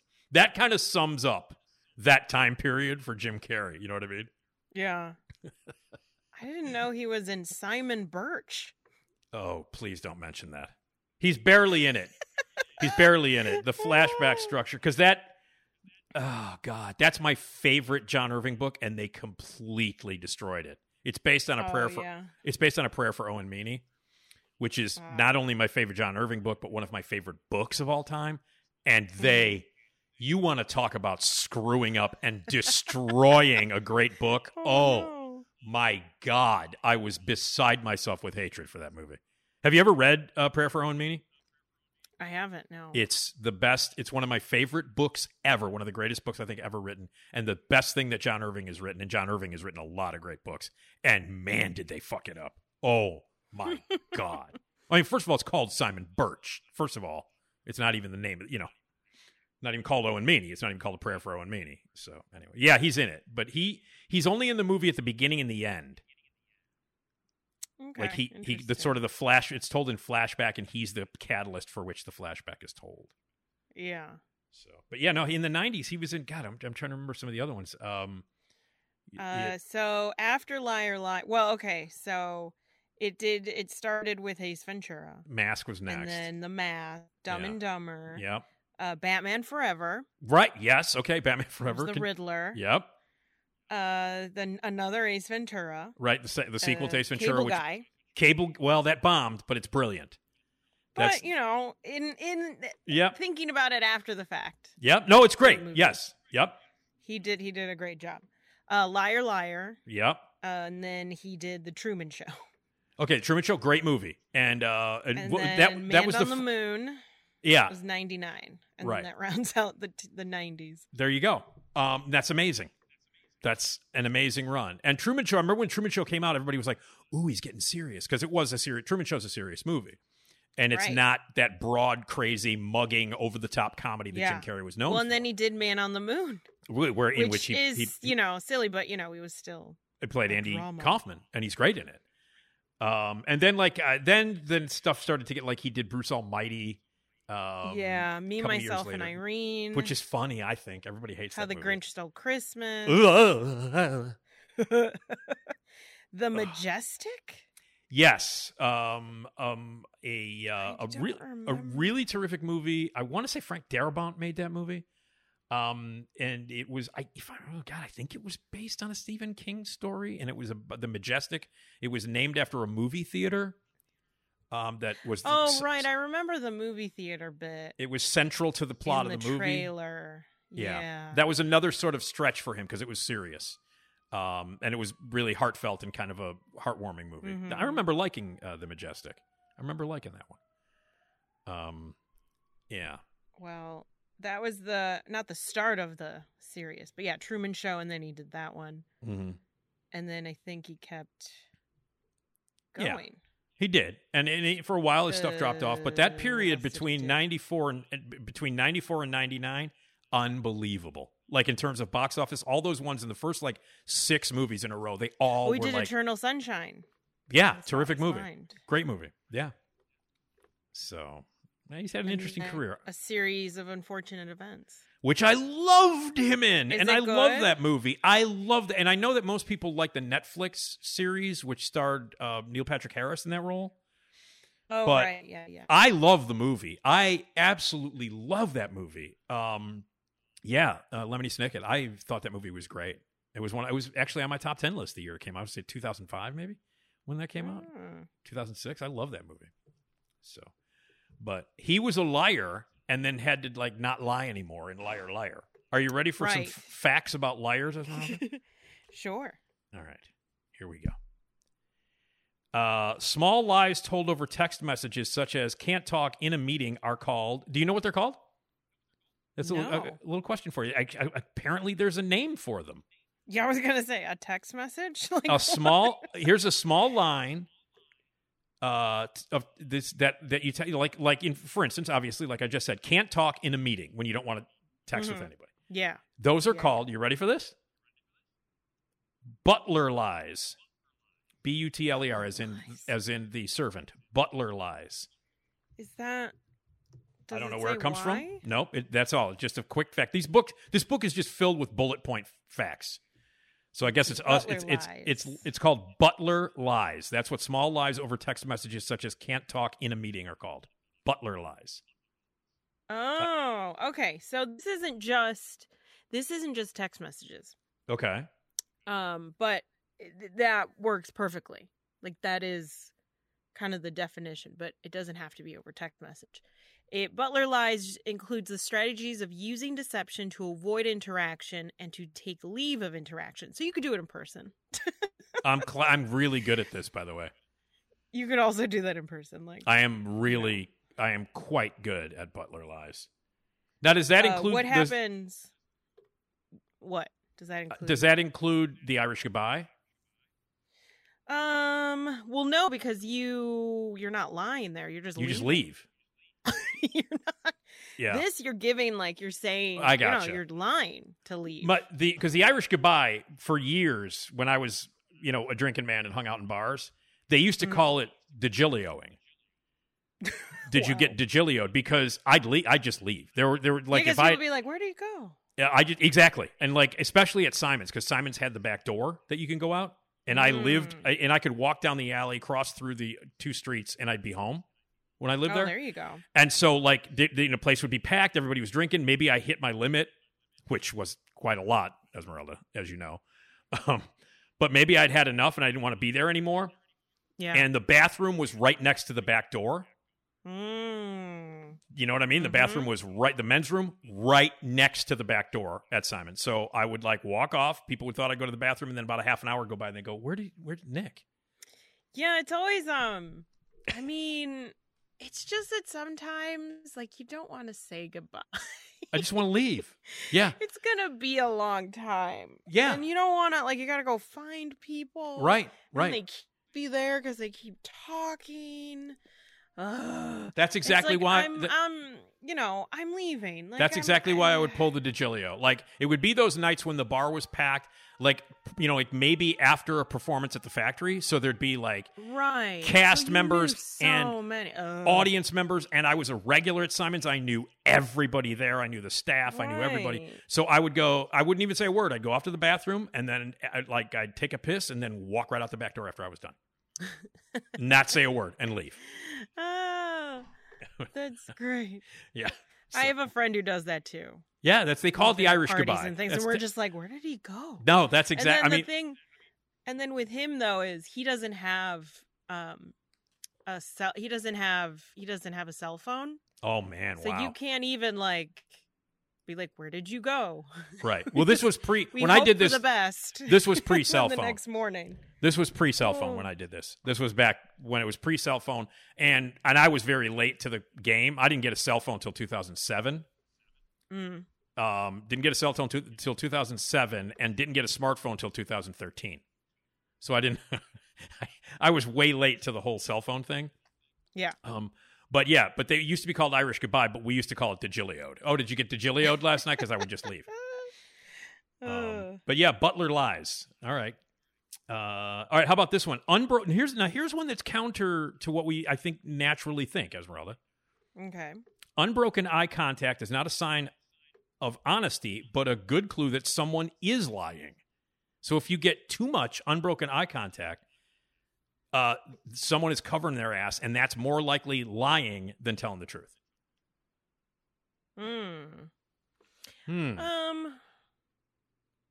Yeah, I could see that. Well, also, when people lie, the eye contact gets weird, I think. Like, it's not natural. When you're talking and you're just talking, and whatever's coming out of your mouth is truthful, at least to you, your eyeballs don't, like... I feel like when people lie, it's like, it gets a little more stare-downy. And it's like, don't... It's like, yeah, I see what... No, you're lying to me. Yeah. Yeah, I always find... I mean, I guess when someone's trying to overcompensate, they'll, like, look right at you. Like, if you're... Exactly. You know, like, if someone is, like, let's say that, you know, you're caught in a lie, it's your girlfriend, and you went out and banged somebody else. And then, like, you know, she's catching you, and you're, like, looking at her directly, deeply into her soul, going, no, I swear to God, man, I didn't do it. I wasn't with her. I promise you. I'm not lying. And then you're looking directly at them, and then the girl goes, no, man, you're so full of shit. Because you never look at me. You never, ever look at me in the eye like that, ever. So you're clearly lying. Yeah, that's a good example, though. Something, when it's stuff like that, and they're just staring at you, it's like, no, like, suddenly, yeah, That's exactly, right, Esmeralda? You're dating somebody who never makes eye contact with you, and then suddenly they're looking deep into your soul. They're just staring at you like a psychopath. It's like, nah. Yeah, you're clearly full of shit, man. You are clearly full of shit. God, men are stupid. Okay, they're the worst. I agree. They're stupid. Oh, how about this one? Terrible. I like this one. I like this one, Esmeralda. What do you feel about this one? Maybe we won't even get to the organic thing because there's so many great lie things here. We might have to save the organic thing for another time because that involves lying too. Because I wanted to talk to you about the fact that you can slap the word. You can slap the word on any product and call it organic, even if it's not. And I wanted to talk to you about that. I mean, yeah, because Well, let me. I don't think there's like a huge guidelines or whatever the hell. There are not like laws. Police. Like, they're not the organic police. Like, there's not someone like really watching over it. Who would be on? Here's a great one, Esmeralda, for an EsmaOlas production. Okay, the next EsmaOlas production will be the organic police. All right, who gets cast? Think about this. Who would like stereotypically? I imagine like what's her name? She runs that company now. It's called Honest. Not Gwyneth Paltrow. Not Gwyneth Paltrow. No, although Gwyneth Paltrow might be on the organic police. I would think because the goop. She's got the goop, yeah. and she puts stuff in her vagina all the time. She sticks stuff in her vagina. That's what she does. She's in Honey. Remember that movie? Oh, Jessica Alba. Yes. Yeah. She runs a whole company, like it's everything, like baby stuff, soap, makeup. It's like everything. Okay. So I would think she's on the squad. She's in the movie The Organic Police. She's one of the leads. By the way, it's funny that you mentioned. I love that movie. Honey. I love that movie. It's terrible. But I had a friend who was like huge crush on Jessica Alba. Sure. And for some reason at the radio station, we were given swag or promo stuff, you know. Yeah. And it was a folder from Honey. I kept it for so long because I wanted to give it to him and I never had the chance. And I think I finally got rid of it. Oh, I was going to say, you got to give it to me. Yeah, I don't think I have it anymore. But I kept, and I would see him and I'd be like, oh, if I knew you were here, I would have brought you the... Yeah. I remember when Honey came out. I want to say it had to be late. It was early 2003. 2000s. Late 2003. Yeah, somewhere around there. Because we were doing a play. I was doing a play called Here Comes a Regular, and it was at the Stage Left Theater by Wrigley Field. It's not there anymore. And there was a parking lot right next to the theater, and so there was a billboard where they would slap posters up. You know, like they would slap posters up and when Honey came out, it was plastered all over the side of our theater, posters for it. And at that time, Jessica Alba, like 2003, Jessica Alba was like, you know, ooh, hubba hubba. You know what I mean? I mean, yeah, she was still beautiful. The She's girl. Yeah, she's still beautiful. But when she burst onto the scene, like it was right around when Honey came out, and Here Comes a Regular was 6 guys in the cast. It was just It was just guys. And, and I directed it. So we had a female assistant director. Allison was our AD because I wanted a woman in there to every once in a while, as I was directing and acting, because I acted in it too, to every once in a while to go, hey, asshole, why don't you try adding this and changing this, you moron. You know what I mean? Like I wanted a woman there to slap me around. So, right. So anyway, every time we would walk into the theater for call, because our call was obviously an hour before curtain. So we'd get there at about 7:00. Curtain was 8:00. We'd get there about 7:00. And every single time we'd walk in there, they're like, honey, hey, how about that honey? Huh? Honey. Because we would look at the posters and just talk about the first 10 minutes would be a bunch of jagoffs, in the theater talking about how hot Jessica Alba was on the honey poster. So that's what I remember the most about that. Oh, but yeah, she would be an organic. What guys would be in the organic? Clooney? Would Clooney be in the organic police? No. He doesn't seem like in there. Maybe Matthew McConaughey. Oh, yeah. My man. All right. Wandering around barefoot, playing the bongos. Say, man, you realize that honey that Jessica Alba is holding, that's organic, man. That's from my backyard. I made it myself. I've got 14 bee huts in my house. Bee huts. And bee huts. Beehives. I call them huts because I like my bees to be relaxed, man. I could see that. He could totally. Hey, man. He could do it. Listen, man. I don't think that's organic, man. I think that's a lie, man. That's not cool. Yeah, I'm trying to think of like. You got to keep living, man. There isn't really any, is there? Men, at least, who are like real. I would definitely. McConaughey for sure. McConaughey for sure. Yeah. He seems like it. Even if he isn't, he would be good. I remember he was on Oprah one time. Shocking. He was on Oprah one time, and they were at his house, and he gave a tour of his house. Like, say, man, this is where I shoot pool sometimes, man. This is where my wife and I watch TV. And he was doing that, and he did a tour of his fridge. He opened up his fridge, and he's got one fridge. And this is when I knew I loved McConaughey. Well, I knew I loved him since the day I saw him in Dazed and Confused 30 years ago. Yeah. But he opened up his fridge, and it was loaded, Esmeralda, loaded. He had one fridge, because of course he's rich, so he's got 27 fridges in his house. Right. One of them was exclusively just for pickles. He cares about his gut health. He opened up, and he's like, oh man, I love me some pickles. And he cares about his gut health. So yeah, he would be on the organic police. He cares about fermented pickles. He was like, he wants a good, healthy pickle. Yeah, I pickle my own, and I buy them at the store. I order them. Look at this one. He kept pulling out different flavors and different types of pickles. It was like a 5-minute segment of Matthew McConaughey going, man, look at this pickle, man. I would love for Matthew McConaughey to, I would have food and I'd be like, what kind of pickle do you recommend for this? All right, man, I'll tell you right now. He could be a pickle sommelier, like a pickle-lier. Yeah, pickle-lier. I don't think. I don't know what kind of restaurant that would be, but I'll tell you what, I'll tell you something, Esma. Don't think you ought to go dill on that. You ought to go more bread and butter. You ought to go a little bread and butter. That's what I'm saying.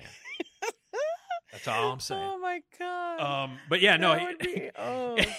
I love Matthew McConaughey. You know this. He's the. Yeah. I mean, I love Matthew McConaughey, and that period of time when the McConaissance happened, when suddenly he was doing he had all those movies where he's with Kate Hudson and Sarah Jessica Parker. He's in those terrible romantic comedy movies that he made. Oh right, yeah. For a stretch, and then suddenly he's in Mud, he's in Killer Joe, he's in Dallas Buyers Club, he's in True Detective. Remember that whole stretch where it was holy shit, this guy's great. You remember when everybody suddenly was on board? Doing a lot of just winning Emmys and Oscars. Yeah, doing the best shit. Wolf of Wall Street, he's the best thing in that movie.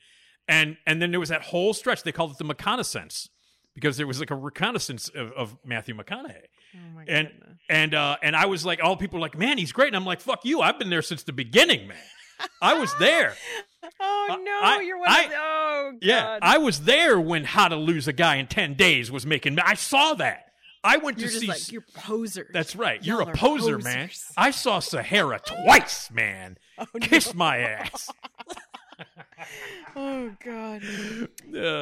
Patron saint know of the who- Nick DiGilio show. Patron saint, I man. could see that. Opens up every episode, too. All right. I love him so much.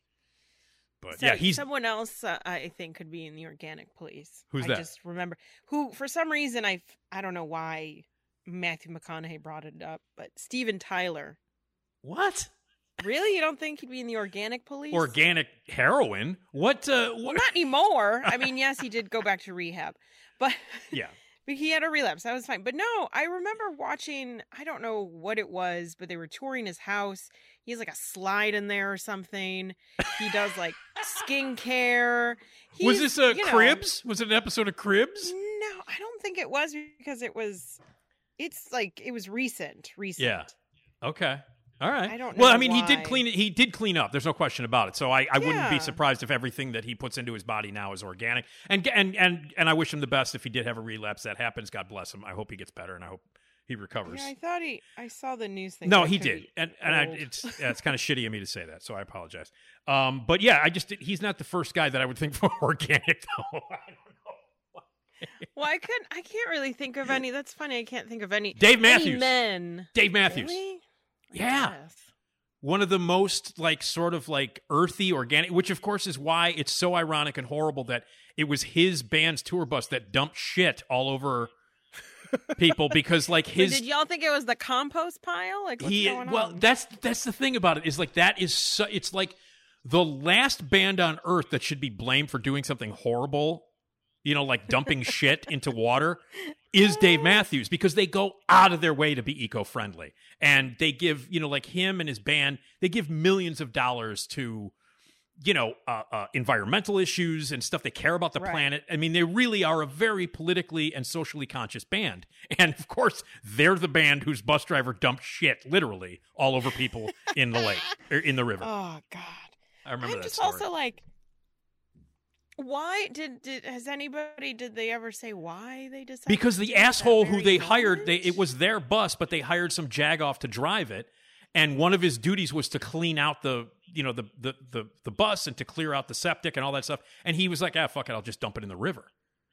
He was just some asshole. but we're in a big city. Yeah, this guy was clearly you know a what moron. I mean? Yeah, you can't just dump shit. he said it was a in the middle mistake. Of a city. He said it was a mistake. Ugh. I meant to hit the power brake.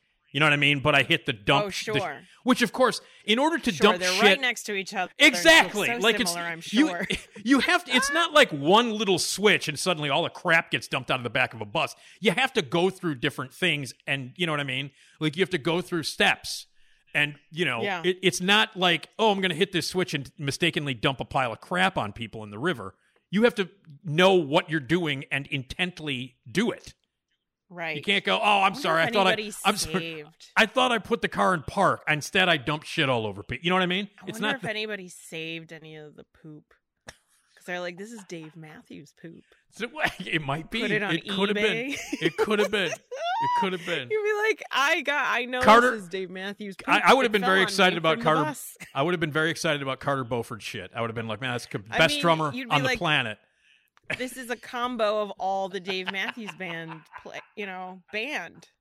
And it surely had a lot It's of a lot organic of money. A lot of organic stuff was in it. I guarantee you. Yeah. Yeah, I wonder, if they eat healthy, they probably have healthy poops. Let them do the soundtrack. That they'll do the soundtrack to Organic Police. Dave Matthews will do the soundtrack. They have to. They'll do the soundtrack. All right. Oh, no. You ready for more lies? Gracious. Yes. 8% of Americans have lied on their resume. Resume? I don't need no goddamn resume. That's that old story about my neighbors. Yes. 8%. I'm sorry, but I find that low. Yeah, that does seem low. Doesn't it seem low? Out of, I'm assuming a large swath of people that they asked. It doesn't say how many, but it says 8% of Americans have lied. That's way low. That is way low. Yeah, whatever survey I think they're lying about lying on a resume. Because that just can't be. 8%? Resume? No. I don't need no goddamn resume. I'm sure she lied. I'm sure my neighbor lied on her resume when she made one eventually. Well, yeah, because she's like, I don't need one. I don't need no goddamn resume. I'll show you. I'll just put show whatever you. on there. I'll make up all kinds of shit. Have you ever lied on your resume? Of course I have. Oh, okay. Yes. I don't think I have. Yes, I did. Yeah, I don't think I have. Because I'm too. I would be too scared Well, that they would figure it out. I did. And I'd be like, I don't know how to do it. I did at a specific time when I was actually using a resume, because a lot of the stuff that I've done in my career, I just kind of fell bass backwards in. You know what I mean? Right. But when I was working for a company called Cinebooks, I was an editor there and a film reviewer, and this was a company that used to put out these encyclopedic volumes of movie reviews, where we would review every movie that came out that year, and then the following year, it would come out as an encyclopedia. So it was like it was a resource set of encyclopedias called Cinebooks. And when that company shut down, I was looking for another. But this was before I started at like regularly on GN on the air. So I started to look for jobs as like a writer or managing editor and stuff like that. So I padded my resume because I didn't have much of a resume. You know what I mean? Like I got this job at Cinebooks simply because I was like reviewing movies on Roy's show. And they were like, "Oh, we like you. Come on in." So I had like no editorial experience, none of that stuff. So when the company closed down, I was looking for. So I started saying, "Yeah, I edited a whole bunch of magazines and a whole bunch of books." Weren't you worried that they were going to ask? Yeah. Like, because don't they? I mean, yeah. I mean, it's like that episode of Seinfeld where he works for what is it? Vandalay Industries. Yeah. Yeah. I've never lied on a resume. Okay. I've probably. I mean, this. I don't know if this constitutes it's lying, but like when under the duties, you just kind of like, I oversaw a group of interns or whatever. And it's like, it was just like one dude. You know what's great though is Esmeralda. Did you ever like have for any of your voice work? Do you have a resume like for voice work or acting? Did you ever have like an acting resume or anything like that? Not an acting, but I do have a voiceover resume where like you put what you've done. Sure. As someone who's directed a ton of plays, I've looked at a lot of resumes for auditionings and stuff. And I can always tell when someone's bullshitting me. My favorite though is when people put down on their acting resumes, when they put down like hidden talents that they have. You know what I mean? I guess that works for acting. Oh, no. That's a regular thing, Esmeralda. That's a thing. Like it's like what theater. Talents? Yeah, like I can sing the alphabet backwards would be on there. Right. Well, that's, they would put, like I understand that for theater because you never know. And I never once put anybody on the spot until after they got the part, because I would never in an audition say, "Hey, I can walk backwards and count to 5,000 in Swahili." You know what I mean? Like or whatever. I'm just so I would never make them do it during an audition. But if I cast them. I'd pull their resume out and go, "Okay, asshole, let me see you go count backwards in Swahili." You know what I mean? And then they go, "I can't really do that." And I'm like, "Well, then of course, why'd you put it on the resume then?" Oh no! It's true. I was like, I hired you specifically for that's that. exactly. There is one thing in the thing. That is my fear. Exactly. That is my fear that would happen. It was stuff like I can wiggle my ears, and it's like little goofy shit that they would put on there to round out their resume. Interesting. I was in Romeo and Juliet in London, and by the way, I can wiggle my ears. Like that's supposed to be the killer thing. No. I played Hamlet with Laurence Olivier, and by the way, I can walk backwards and count to 100 in Swahili. Oh, well, that gets you the part. Laurence Olivier loved it. All right, you ready for another one here? Yeah. I like this one. People trust bearded men more than clean-shaven ones. Wait. I'm just reading what it says, Esmeralda. Fact: people trust bearded men more than they trust. Yes, okay. they trust bearded men I was more like, than where's clean shaven. I'm confused about the lie bit. Trust. So they think okay. people think that bearded men do not lie as much as clean shaven men do. I guess. Yeah, I'll go for that. I vote yes on that. Yeah, I haven't really met a Because bearded I have a man. beard, so that's why. I haven't met a bearded man who's like that much garbage, I guess. Yeah. I like that, Esmeralda. We're not that bad. But also because, not everyone can grow a beard, so That's true. it kind of weeds out the I'll tell you who's maybe the very trustful people are the only ones who can grow beards. You know how much I love a good bearded performance by an actor. Yeah. You know how much I love that. Yeah. I love good beard. Like I mean, come on, man. Kurt Russell in The Thing. Jesus Christ. I mean, that's the greatest bearded performance ever. It's a good beard. It's a goddamn impressive beard. My God. So yeah, as far as I'm concerned, most honest character ever, R.J. McCready in The Thing because of that beard. All right. You know what? My dad's here already to tell a joke. We've blown through this whole thing. My God, we have more lies. I have more. Okay, I'll throw one more. Okay. One more at you. People are more likely to lie when they are in a hurry. That makes sense. Yeah. Yeah, because you don't want to bother. Yeah. You don't want to bother with the truth because maybe the truth is longer than the lie. So then you just lie. There you go. And there's that line in Glengarry Glen Ross where everybody in Glengarry Glen Ross, every character in that movie, every guy in that movie, almost a lie comes out of their mouth every line in them. They're like real estate salesmen. You know what I mean? Like so they lie constantly. Yeah. But Al Pacino, I'll tell you this much. Mm-hmm. I was walking a dog today, and someone asked me, "Are they friendly?" What'd they ask you? Kept on walking. What did they ask you? If the dog was friendly, because they wanted to pet them, and I was like, "No," and I kept nope. walking. I want to keep walking. Right. I don't there need you go. to stand there here you while go. you pet this dog. Proof right there. You lie when you're in a hurry. Proof. There you go. I was like, we are moving. No. Keep and the going. line that the character Ricky Roma has in Glengarry Glen Ross, and in the movie it's played by Al Pacino. The line is, George, always tell the truth. It's the easiest thing to remember. So that's yes. Dave, the incredible wisdom of David Mamet. God. So there you're not wrong. No, he's not. All right. Okay. Wait a minute. Hi, I'm Carrie Russell, and I love Get out of the Nick way. Carrie, if you don't have a joke, you have to leave. All right. There's it. Okay. She's got nothing. She doesn't have a joke. She'll be outside waiting. All right. It's the best part of the week, baby. It's time to hear something funny. Here we go with your music intro. Ah! It's a jokey time. It's a jokey time. Nick's dad tells a joke. Yeah! What'd I say? It's a jokey time. It's a jokey time. Nick's dad tells a joke. Oh, yeah! Here we go! Yeah.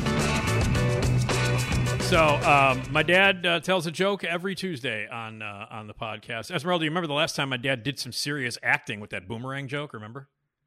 Oh, yeah. I could feel like the boomerang was flying around. Right.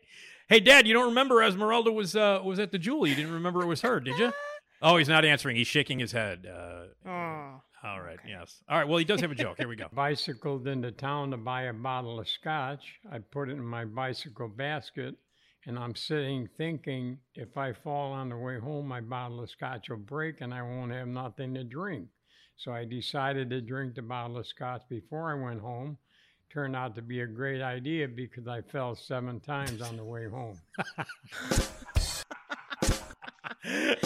Oh, heavens. Some logic. You think you can get me to a hospital? I think I broke my ass. That's right. Wow, that was a good one, man. That was good. Oh, man. That was jokey time. It was a jokey time. Nick's dad told a joke. That was pretty good, man, I gotta say. I fell 7 times on the way. All right, there you go. Well, there's my dad. Come say hi to him at the Dunning Plaza Jewel at Irving Park in Narragansett. and he'll tell you a joke, and he won't remember that you're Esmeralda, but he'll tell you a joke.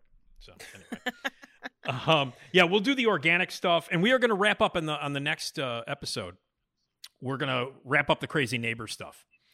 Okay, cool. Because we got some good stories from our listeners. Good. So we got some of those, and we'll get into that, and we'll wrap up the crazy neighbor stories, and then we'll get into the organic food stuff. And if anybody has any idea who should be in the EsmaOlas production of the Organic Police, what actors and actresses should play those parts, and anything else too, you can be a part of the Nick D Podcast. A voicemail 773-417-6948. Email nickdpodcast@gmail.com.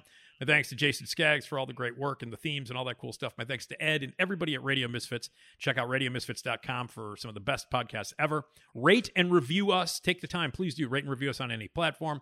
And sponsor if you want to. Advertise with us. sales@radiomisfits.com. Coming up on the next episode, Dr. Keith Lipinski from AAW Pro Wrestling is going to join us. Big weekend next week for pro wrestling. AEW has a pay-per-view. And they are going to be in town in Chicago doing their shows here in Chicago for a full week. And then WWE also has a pay-per-view the same weekend. So we're going to preview all that and talk pro wrestling with Keith Lipinski on the next episode. Esmeralda, you're the best. Aw, thanks. And the next time we talk, we'll talk about the crazy neighbor stories. And you're going to Toronto. We'll talk a little bit about your little trip that you're taking. So we'll talk about that too. Okay. Thanks, Esmeralda. You rule. Thanks. All right, and thank you to everybody for checking us out here at RadioMisfits.com. It's the Nick D Podcast. And, see you next time.